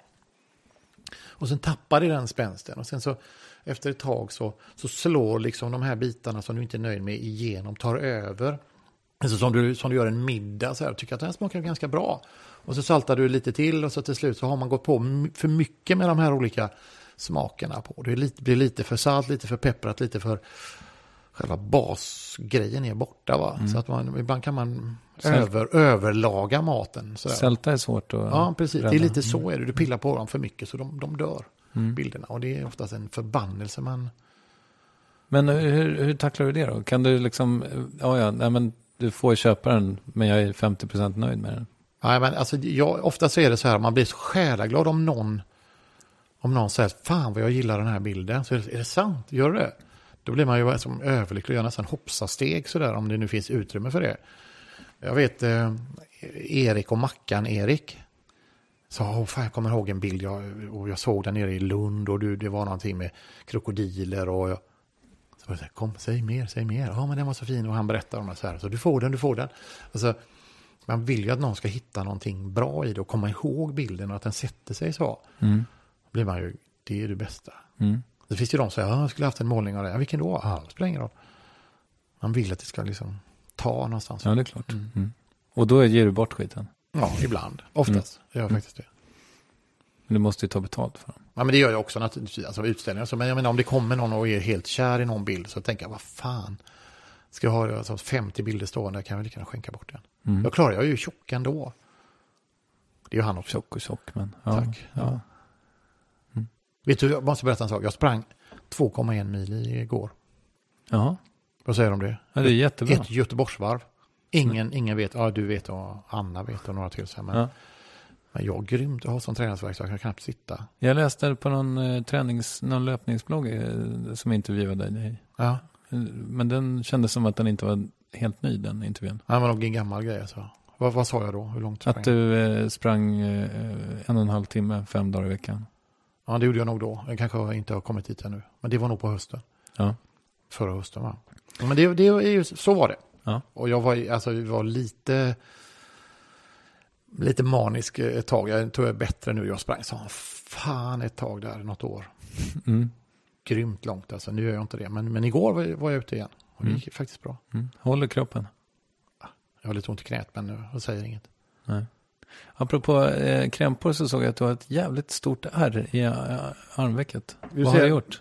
Det här är... Ett halvt hakkors. Ja, jag vet. Jag tänkte bygga på det lite sen. Men vad kan det ha varit? 5 år sedan så var vi på Ikea och skulle köpa en säng till Olga. Alltså en stor jävla grej som lastade upp den. Jag bar upp den på taket själv. Jag tror den vägde 90 kilo, 100 kilo. Men på vägen ner så gick det inte lika bra. Då släppte bicepsfästet i ett av benen, här strålbenet eller vad det heter. Wow. Så då fick vi in och operera om, sätta fast den och ett jättegips. Telefonen, frun tar det. Svarar som inget hade hänt. Och jag kunde inte bada ingenting på den sommaren. Men nu är det igång igen. Ser äckligt ut, men känns inget. Inte äckligt. Tycker du det? Nej. Jag har en här. Har jag där. Apelsin, och så skar jag apelsinen och skar av fingret så det hängde så där lite slappt. Jag fick jag var 4 år. Wow. Sen har jag inget mer. Vadå, när du var 4 år? Eller 5 kanske. Fick tag på en apelsin. Fick inte låna den här. Mamma sa, nej, inte ha kniven. Och så iväg. Men det är de 2 grejerna jag har. Det är inte så farligt. Nej, det är inte. 5 lagningar i tänderna genom åren. Det är inte så dåligt heller. Nej. För att vara i den åldern. Vad vill du göra mer av? Jag skulle göra film. Jag skulle vilja liksom göra film själv. Alltså en film. Men, en långfilm? Ja, det behöver inte vara långfilm. Men alltså en film. En timma kanske eller sådär. Jag skulle vilja göra liksom en film av det där. Ja, en halvlång film. Men sitta sådär på en stol och så. Nej, men inte bra. Vi lägger rök nu här. Och vi varsågoda. Bryt. Nej, det tar vi igen. Sådär. Ja. Det är riktiga skådisar och det hade varit underbart kul alltså. Har du något manus? Jag tror det. Okej. Ja. Vad det hindrar dig? Cash? Ja, kanske. Jo, det är klart. Det är ju jävla dyrt att göra en riktig film. Jag skulle vilja göra en sådär, du vet. Där fick 100 springa över en äng och sådär. Och nu ska korna komma in och nu ska det vara sån här bombplan. Alltså det är en riktig film. Sådär som man får verkligen göra den. Så man liksom, nej men det här är inte bra. Vi gör om det här 3 gånger till. Det har varit underbart. Har du något manus som andra världskriget? Nej, men det är liksom mer sån där en slags fantasihistoria sådär som jag har. Alltså, det är en liten by och man växer upp och det är liksom, och sen så händer grejer i huvudet och man tänker sig, det händer egentligen ingenting där men det händer mycket inuti och då vill man på något sätt ge en bild av det. Då skulle man vilja ha de här grejerna som händer, de här stora prylarna som händer i huvudet. Men man vill ju ändå se det på en film, det är bara svårt att säga det då. Så antingen får man då illustrera det eller så får man göra det riktigt. Har du sett tv-serien Louie? Ja. Den är bra. Jättebra. Ja, men jag tänker apropå det där med... Är du inne i den nu? Jag började se om den faktiskt. Här om dagen på Netflix. Men det är lite så. Ja, men exakt. Jag tänker på den, liksom första avsnittet, slutscenen. När han har varit på den här långa dejten med den här tjejen. Och hon så här, nej fan du, det här går inget bra. Och sen så kliver hon därifrån och hoppar in i en helikopter och flyger därifrån. Jag hörde att han hade skrivit hela säsongen. Och sen så höll han hålla nere alla kostnader för att få göra den där helikopterscenen. Och den är ju gjord på riktigt. Men det är på så Manhattan. man vill göra då. Liksom, verkligen unna sig det där att det blir en gräsbrand eller att det blir sånt där farligt så man får se det så här, wow. Så alltså det är så härligt när man ser där någon har fläskat på rejält med någon grej så man verkligen köper det sådär. Jag såg på Hobbit nu. Och då tänker jag så här, shit, alltså alla är ungefär lika långa nu. Vad har hänt? Om man ser vissa Sagan om ringen så är de ju, orcherna är ju jävligt stora. Liksom, och de här Gimlian är ju en liten kort dvärg och så finns det dvärg. Men nu är det som hänger de med samma storlek. De är i någon slags dvärgvärld. Och då är ju Hobbitsgänget är också små. Så det är så, men de håller sig med korta killar. Och de här scenerna när alverna är med, då har de liksom skjuter över axeln så de är nästan lika långa också. Jag tänker, vänta nu, är pengarna slut, Jackson? Eller vad händer här? Alltså man vill ju att det ska kännas riktigt. Så alla stora och alla små är liksom animerade. Så vänta det liksom luktar fusk. Det är jobbigt. Jag satt och retade mig på filmen så jag var helt galen. Den var säkert bra, men jag kunde bara titta på den här. Fan vad de håller på liksom och fuskar här. Ja, jag gillar inte den filmen. Långfilm vill du göra mer? Ja. Och? Kanske ett par barn till, men jag är så jävla gammal. Nu tycker jag ungarna är fantastiskt härliga. Så jag vill bara att man ska sitta och äta middag här. Men jag är över 50 så det går nog inte. Men gärna ett par unga till om någon har några över. Så hit med dem. Det är kul. Och så kanske åka runt till ställen jag inte har varit. Alltså lite grann så här. Men jag vill inte åka till farliga ställen. Jag är liksom rädd för åka till så här, Sydamerika och vara i Sao Paulo och sådär. Det vågar jag nog inte. Utan ställen som ändå är okej. Jag har varit i Kina nu alldeles nyss. I vintras här var vi länge i Shanghai och hälsade på kompisar. Fantastiskt härligt. Och nu ska vi åka till Italien. Så det är lite så här safea ställen.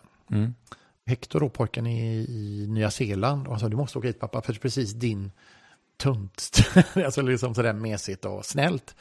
Och det är väl skönt. Det är lite så som jag skulle göra. Så åka runt lite grann fast inte till några sådär farliga ställen. Nej, Nya Zeeland känns väldigt ofarligt. Det gör det väl va?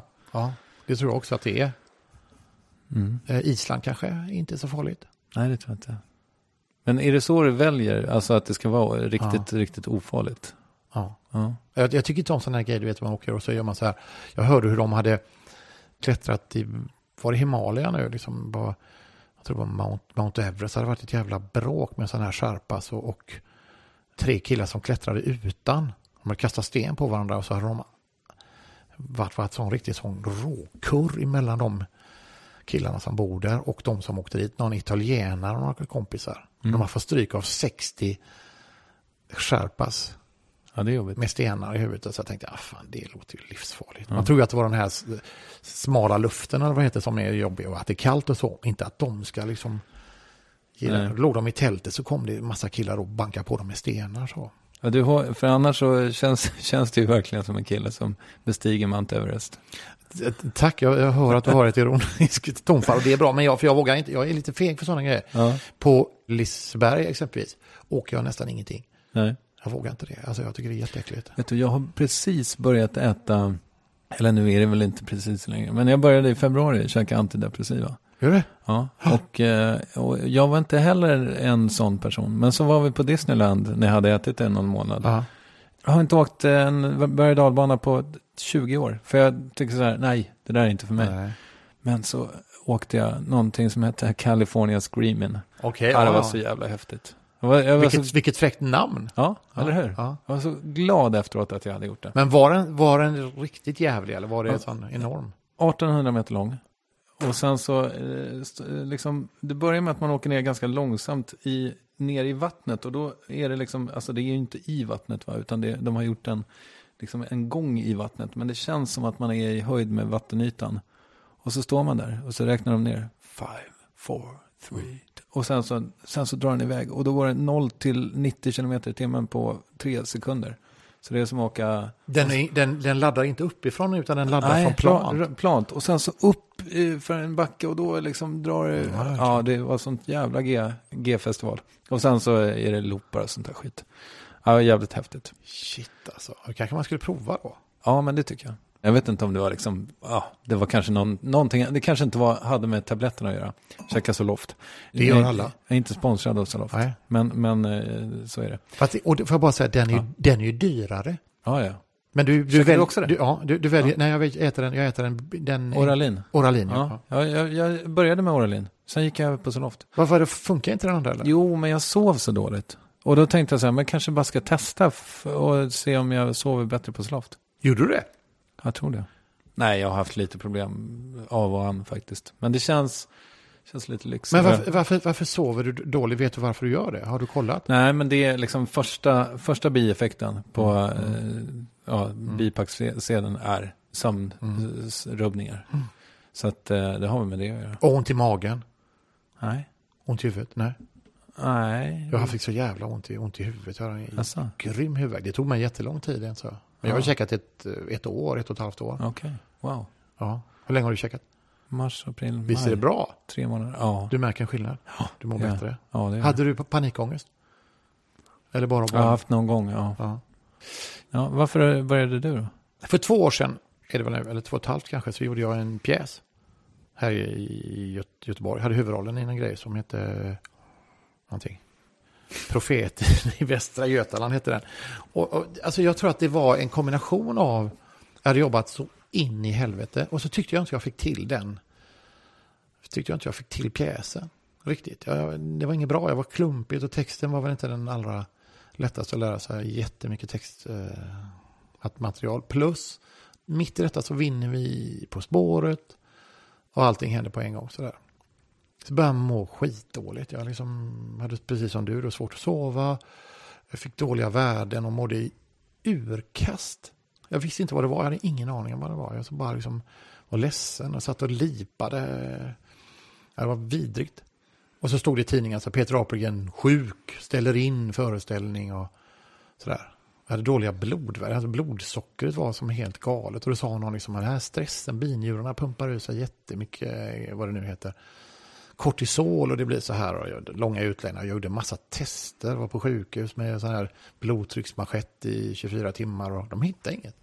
Jag höll på jättelänge. Så var det någon som sa, fan du är utbränd Peter, du mår skit. Och så förklarade jag, vi hade flyttat hit. Vi hade gjort 1000 grejer på en gång. Och jag vet inte allt som hade hänt. Så sa du är jättetrött och du är helt slut. Men jag tyckte inte det. Jag tyckte jag liksom bara mådde konstigt. Så jättehypokondrisk. Jag tyckte, fan nu har jag cancer här och nu mår jag dåligt där.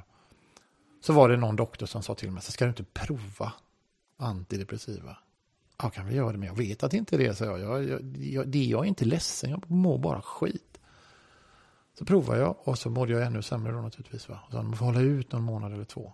Och plötsligt en vacker dag så var det så här, vad fan är det här? Vad konstigt, det liksom stannade av alltihopa. Det kändes som jag var ute och gick på lite mjukare under. Jag kände mig ganska glad. Tyckte att det här var inget konstigt. Och sen så var det bara, det här var ju bra. Det var någonting som jag behövde. Verkligen, och kemiskt. Och jag kände det att det är någonting som jag har slitit ut här som kommer tillbaka nu. Och sen dess har jag mått jättebra. Men det var ju en jävla pers och man vill ju inte komma dit igen. Men jag tror att jag verkligen hade bäddat för det, som man säger. Alltså, slet ut mig under en tid där. Jag märkte av det framförallt i början. Jag vet inte om det har blivit en del av ens person numera. Men jag kände när jag precis i början, när jag hade börjat käka dem, alltså efter någon månad sådär. Så var vi på restauranger liksom. Alltså vi var i USA då, en månad.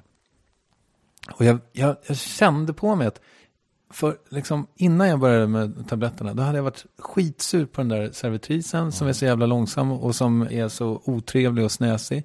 Jag hade varit sur på att liksom isvattnet är för varmt eller vad det nu är så här. Men istället var det så här bara, vilken god soppa. Ja. Liksom. Alltså, visst är det märkligt? Ja.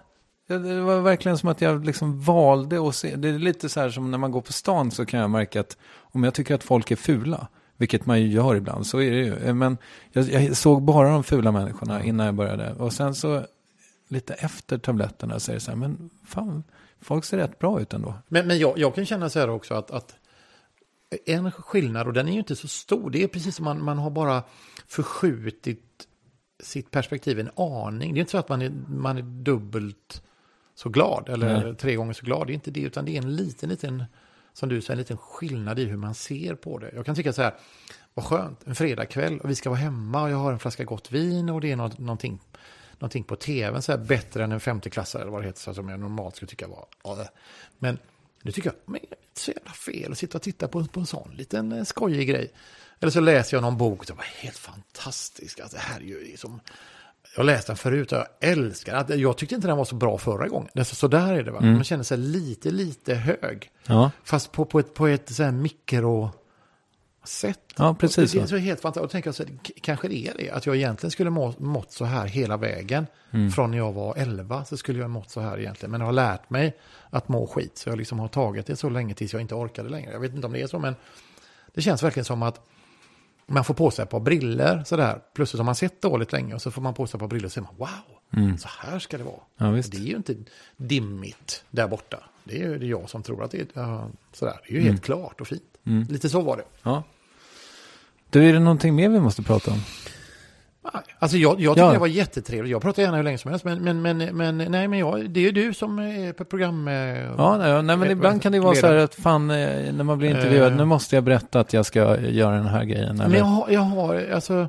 Eller att man ska rösta på det här partiet. Eller? Vad röstar du på förresten? Socialdemokrater. Ja. Jag är ju med i partiet också. Ja. Och Annas pappa har ju varit socialdemokrat i alla år. Och kommunstyrelsens ordförande har varit här. Så ibland kan man fråga honom så här, hur ligger det till nu? Och då får man en lång utläggning. Så att det är jättebra att fråga honom hur det är. Ja, vad bra. Men han tycker att det är rätt bra. Vad tror vi på Stefan Löfven eller? Lite bättre tycker jag än vad det har varit de sista två gångerna här innan. Så här. Okay. Jag gillar ju Mona. Alltså jag tycker Mona är grymt bra. Alltså jag tycker hade hon varit kille så hade hon faktiskt suttit kvar, tror jag. Det är lite synd att inte hon är in charge. Det hade varit kul. Men nej, jag tror att Löfven är rätt bra. Vill du rekommendera något? Jag kan rekommendera snart Botaniska trädgården här i Göteborg. Den japanska biten, alltså man går igenom hela trädgården snett upp vänster. Alldeles strax. Alltså om några veckor är det grymt fint här uppe. Det är ju mycket möjligt att det är, eftersom det här är ju inte live. Nej, det kanske kommer då. Ja, exakt, ja. Så att om vi har tur så kommer det perfekt. Precis, och gärna då att i mitten av maj, för då är de här körsbärsträden i full gas. Ja, alltså. Nej, då har vi, det har passerat då. Det har gjort det. Ni får kolla på några andra blommor när ni är. Och så kommer man dit en kvart senare så är det bara, ligger allting ner på marken. Så snabbt är det över, va? Ja. Som en liten nysning ligger de där bara. Jag förstår det. Galet bra. Vem skulle du vilja att jag intervjuar i världen? Nästa gång? Ja. Alltså, svenskar är det som vi talar om nu, eller? Ja, du har inte några... det behöver det väl inte vara i och för sig. Nej. Ulla Skog, har du tagit henne? Nej. Det är ganska bra, tror jag. Ja. Tusen tack för att jag fick komma hit. Det var så lite så. Får gärna komma tillbaka. Ja, vad härligt. Ja. Det gör jag.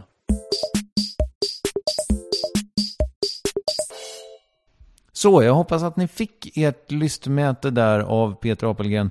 Det är allvar och kul och craziness i en salig blandning som jag tror att han är och som jag också tycker att det är härligt när värvet är. Då ska jag bara säga att man kan följa Peter Apelgren på Twitter. Han heter Skinntrumpet där. Och är det så att ni är intresserade av att lyssna på de här Soundcloud-dikterna så tror jag helt enkelt att följa honom på Twitter så ger sig resten. Då återstår bara för mig att tacka min sponsor Sony Xperia Z så hemskt mycket för att ni gör det här till världens bästa jobb för mig just nu. Jag älskar det. Om en vecka är jag tillbaka då med Johan Kroneman och apropå Johan Kroneman så har jag snott en fråga av Thomas Andersson Vi som jag såg intervjua just denne Johan Kroneman på Brunnsgatan 4 för ett tag sedan. Ja, det är den här frågan som är ungefär du växte upp på den här platsen vid den här tiden. Hur var det? Den är alltså stulen av Thomas Andersson Vi. Jag har glömt att kredda honom. Förlåt Thomas, tack för att du finns. Du är jättebra. Ja, Love, nu ska jag ägna mig åt dig. Hej då, jag måste ägna mig åt Love.